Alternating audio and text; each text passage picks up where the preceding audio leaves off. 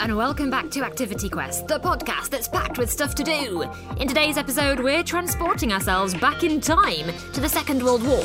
Robin is going to Bletchley Park, a once top-secret location where codebreakers in World War II went to decode enemy secrets. Plus, we've dug out some recipes used in the war during rationing, and we'll be putting them to the taste test. My name is Bex, and every episode of Activity Quest starts off with a presenter doing something awesome. So have you ever thought you'd make a good codebreaker? Because today Robin is at Bletchley Park, where during the Second World War, Alan Turing and other secret agents decoded enemy secrets. During the war, the Germans sent coded messages to each other with information on where they might attack next. So people at Bletchley Park had to try and decode the messages to find out if they could protect the British and Allied forces and help bring the war to an end. Experts have suggested that the Bletchley Park codebreakers may have shortened the war by as much as 2 years. Robin is at Bletchley Park exploring their new exhibition, The Intelligence Factory, to find out more about the codebreakers. Now, this is in Milton Keynes, not far from London actually, and it is huge. That is my first impression. It is huge. There's so much going on here. But we're going to catch up with Erica, who's going to tell us a little bit more.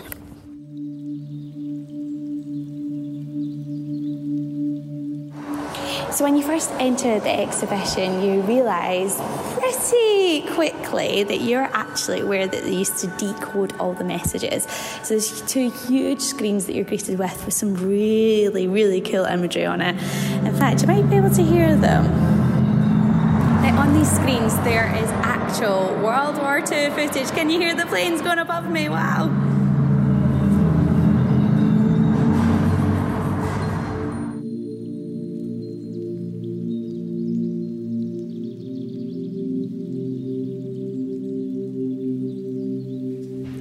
So Erica, in terms of a day out here at Bletchley Park, what can we expect?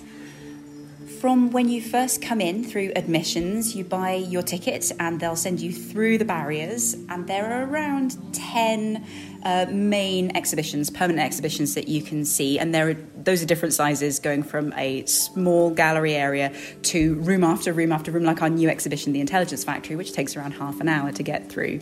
I'd say it's a full day here as well, so you can spend as little or as long as you like, because obviously your ticket gets you in for the whole year, but I recommend giving it at least half a day if you want to get a number of these areas under your belt and get a really good sense of what Bletchley Park was about. Because it takes so long to get around, we do want to make sure that you are fed and watered and looked after. So we have 2 large cafes here. One does mostly soup and sandwiches, one does hot food, and it's gorgeous. I go there for my lunch, even though I really shouldn't. It's obviously not going to be good for my waistline every day. But during the summer, we have a kiosk selling ice cream as well.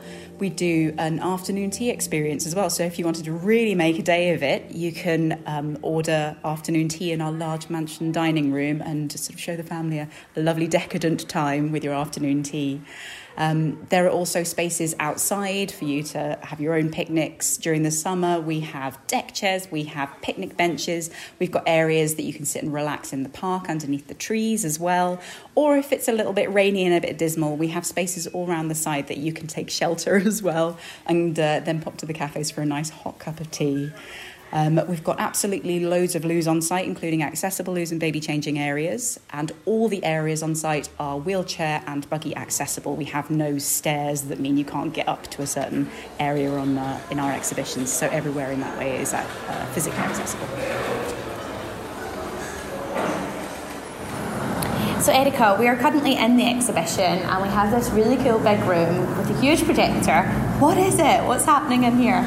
In the showcases that are right in front of you, there are some survivors of World War II paperwork, actual code-breaking documents with enemy messages written on them, and some notes that Bletchley Park's codebreakers wrote about how they decoded them. And what we can see on the wall ahead of you is big pictures of enemy ships being blown up and tanks and soldiers. And we're making the connection between these two things. So what you can actually see on these documents, although they're in a lot of gobbledygook because they're in code, are the information information that the Bletchley Park codebreakers used in order to help the commanders in those places win the war. So where we have a document that shows information about a submarine's route, for example, that was deciphered by Bletchley Park codebreakers and the information sent to the commanders in the field. And the film that you can see on the wall is that actual enemy action happening where a bombardment of a harbour happened, and yet the codebreakers found out in time that this was happening, so the fleet managed to escape and survive to fight another day. Or where there was an enemy submarine wolf pack descending on a convoy which was bringing really necessary supplies from America to the UK, and this attack was about to happen, but codebreakers worked it out from a message, again sent out the information, and the convoy survived and didn't get attacked that day. And so we wanted to show people coming in the real effect that somebody just sitting in an office working on a bit of paper, scratching their head and struggling with a puzzle, what kind of impact that can actually have out there on the front line. Huge impact, and it's really nice to see it like translated. Mm-hmm. So what we can see in here is that actual code that happened. Yeah, you'll see all throughout the exhibition pieces of paper or bits of document or archive or photographs of these as well, of real things from World War II with code, with enemy codes and ciphers on them, and with real decoding notes as well. Wow, that is so cool. Well, let's get going then. Head on through.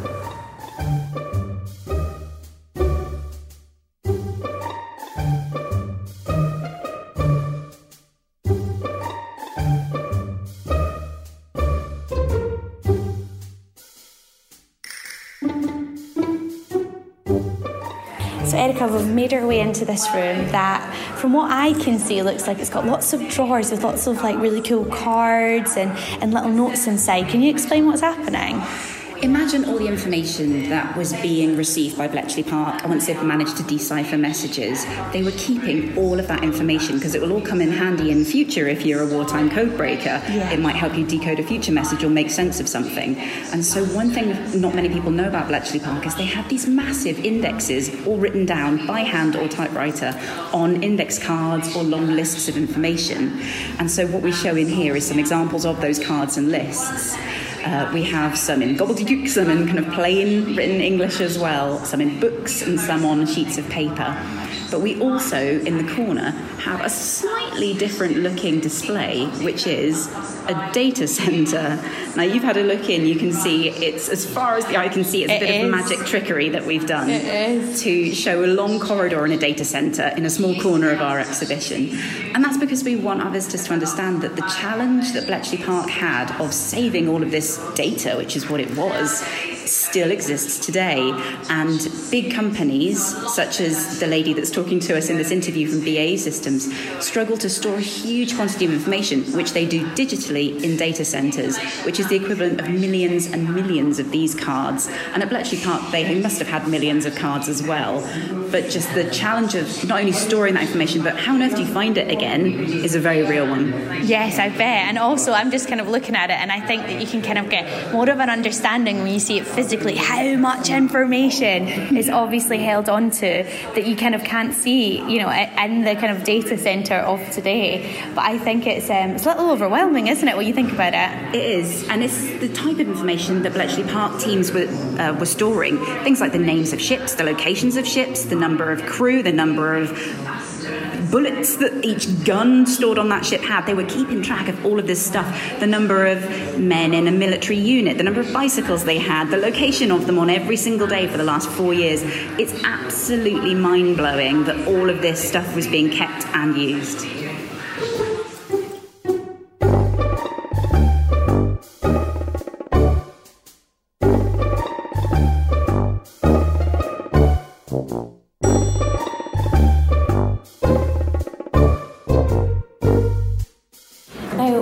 Favourite things that I saw and noticed as I worked through the exhibition is there's these sections on the wall called memories, and basically it is those people that are still alive today that have told us about the memories that they have when they worked here at Bletchley Park. So you can actually have a little listen to them through a really cool old phone. Yeah, it has a wire. Can you believe it? After that, you've got the bottom boards going over events and all that, and you know they used to real big boys in the other services used to leave.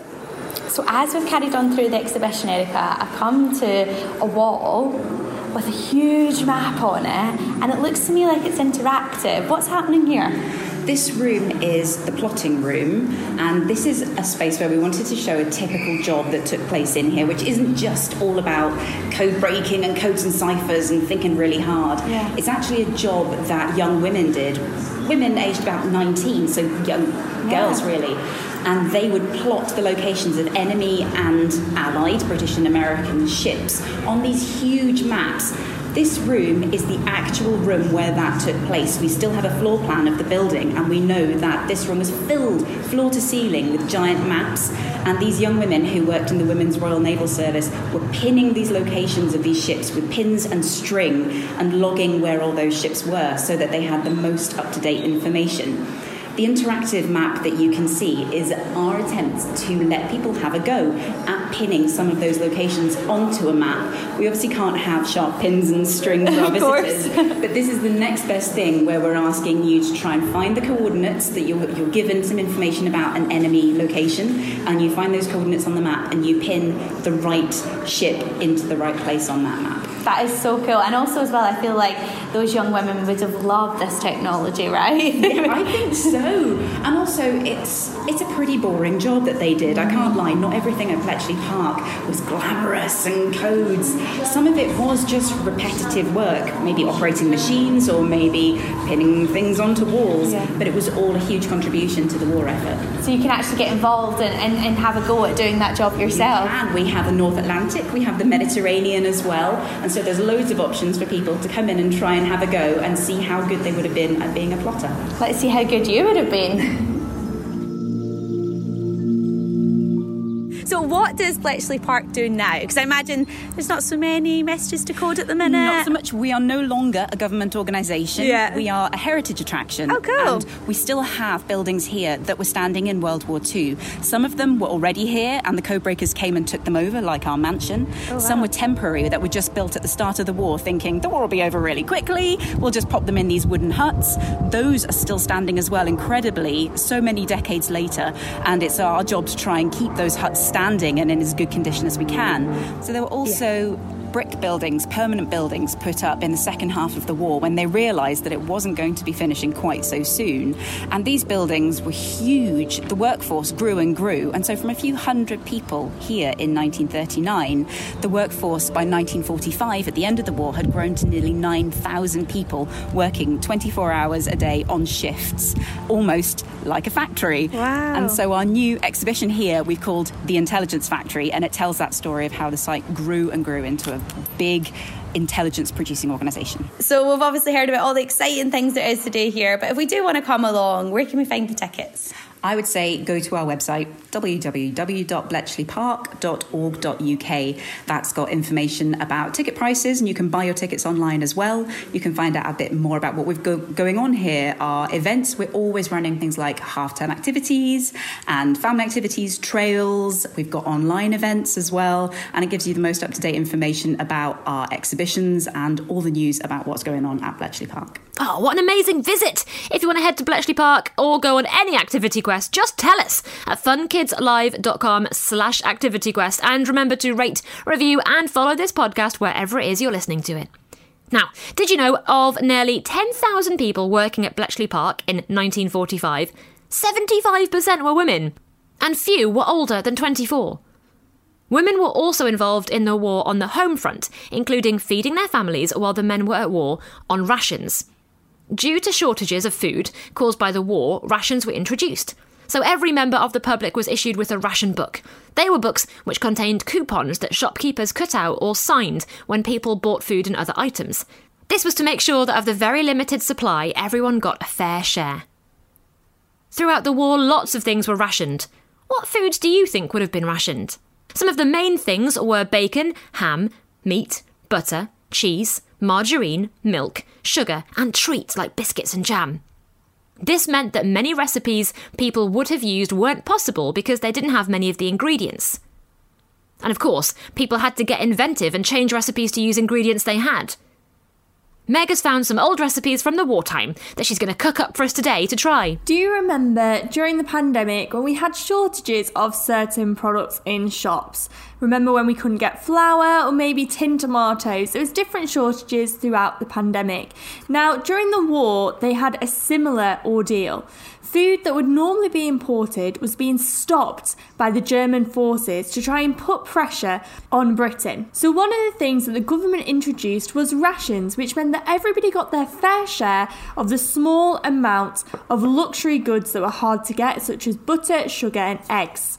This meant things like cakes and sweet treats were going to be really difficult to make. But luckily, some inventive women came up with recipes that were using other products that were in less short supply. Now, I'm going to try 2 recipes today. These were actually used during the Second World War. People made these because they stopped using certain products that were very hard to get. So the first thing that I'm going to make is a potato scone. So a scone normally be with like jam and cream, and it'd be made with eggs and butter and a lot of sugar and flour. This recipe only uses 4 tablespoons of self-raising flour, so a lot less flour than a normal recipe, 1 teaspoon of baking powder, half a teaspoon of salt, 1 tablespoon of margarine or cooking fat, and sometimes during the war when they would really struggle to get margarine, they might use something like lard, which we don't typically cook with but was easier to get when there were shortages, and then 4 tablespoons of mashed potato. So you've drained it, then you've mashed it with nothing at all. No butter, no margarine, no milk. Remember, we are really short on those ingredients in the war. So the big thing here is that we're using half potato and half flour, which is a bit different, but potatoes are really easy to get. So you mix together the flour, the baking powder and the salt, and then rub in your margarine, and then add the mashed potato until it's light and creamy, and then form a soft dough. You can add a little bit of milk, or in times when milk was really hard to get, you could also add a tiny bit of water. Then press it into a round, slice it into 6, roll those 6 into balls and brush with a little bit of milk on the top. And then you want to bake it in the oven for 20 to 30 minutes until golden brown. So this is for our potato scones.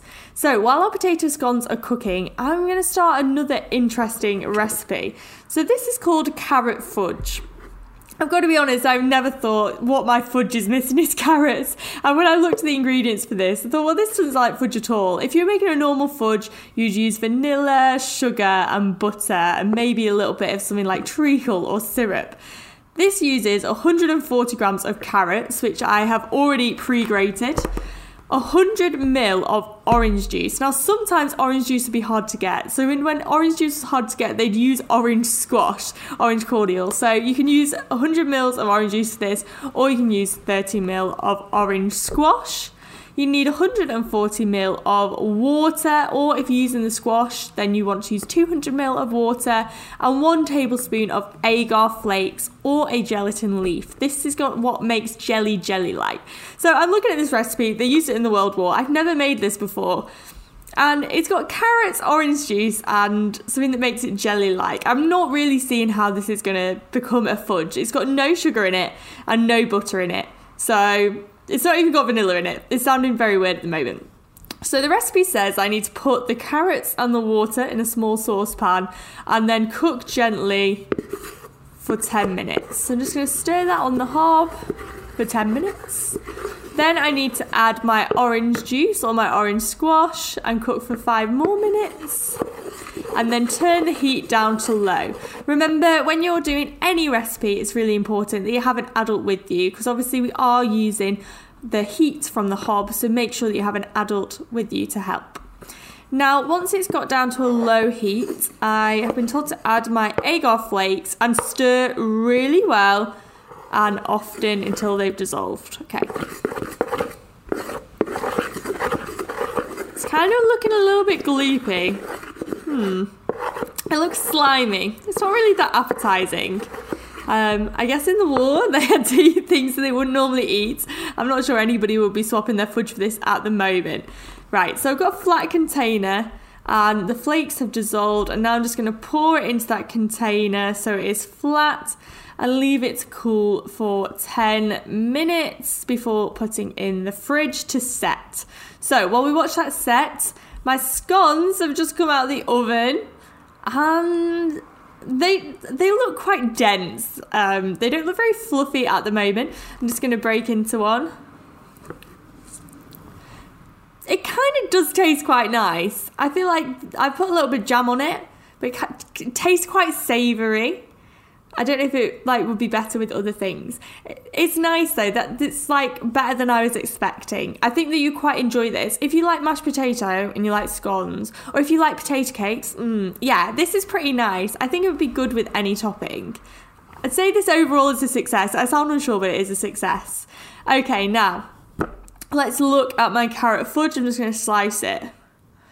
It really does look like thick jelly. Yes.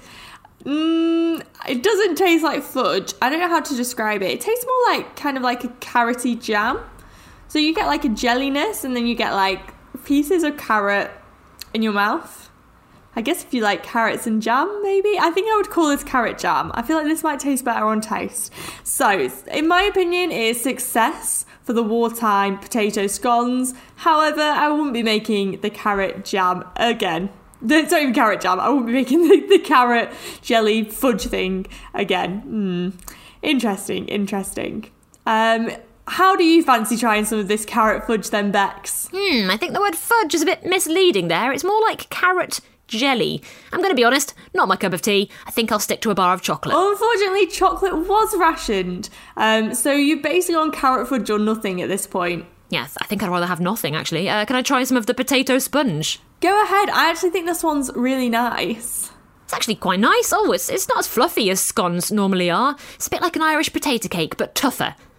Weird, but I don't mind it, actually. Yeah, I think a lot of people would have had them with gravy too. I saw in the comments some people who had lived through the war were saying that they ate these with gravy as well as with things like jam, because jam wasn't always available. So they're kind of like a dumpling, right? They're kind of like a cross between a dumpling, a scone and a pancake. I don't know, but they're pretty nice. So if you want to have a go at these recipes, let us know what you think. That does make sense. Now remember, there's lots of episodes of Activity Quest that you can go back and listen to any time. Just scroll back in your podcast app and pick an episode you fancy. And if you've enjoyed this episode, you might enjoy our episode from the 7th of February, where we created and decoded our own codes. I'm Bex, and this has been a podcast from the UK's children's radio station, Fun Kids. Listen to Fun Kids on your DAB digital radio, online, on the free Fun Kids mobile app, and on your smart speaker. Just say, play Fun Kids. Bye.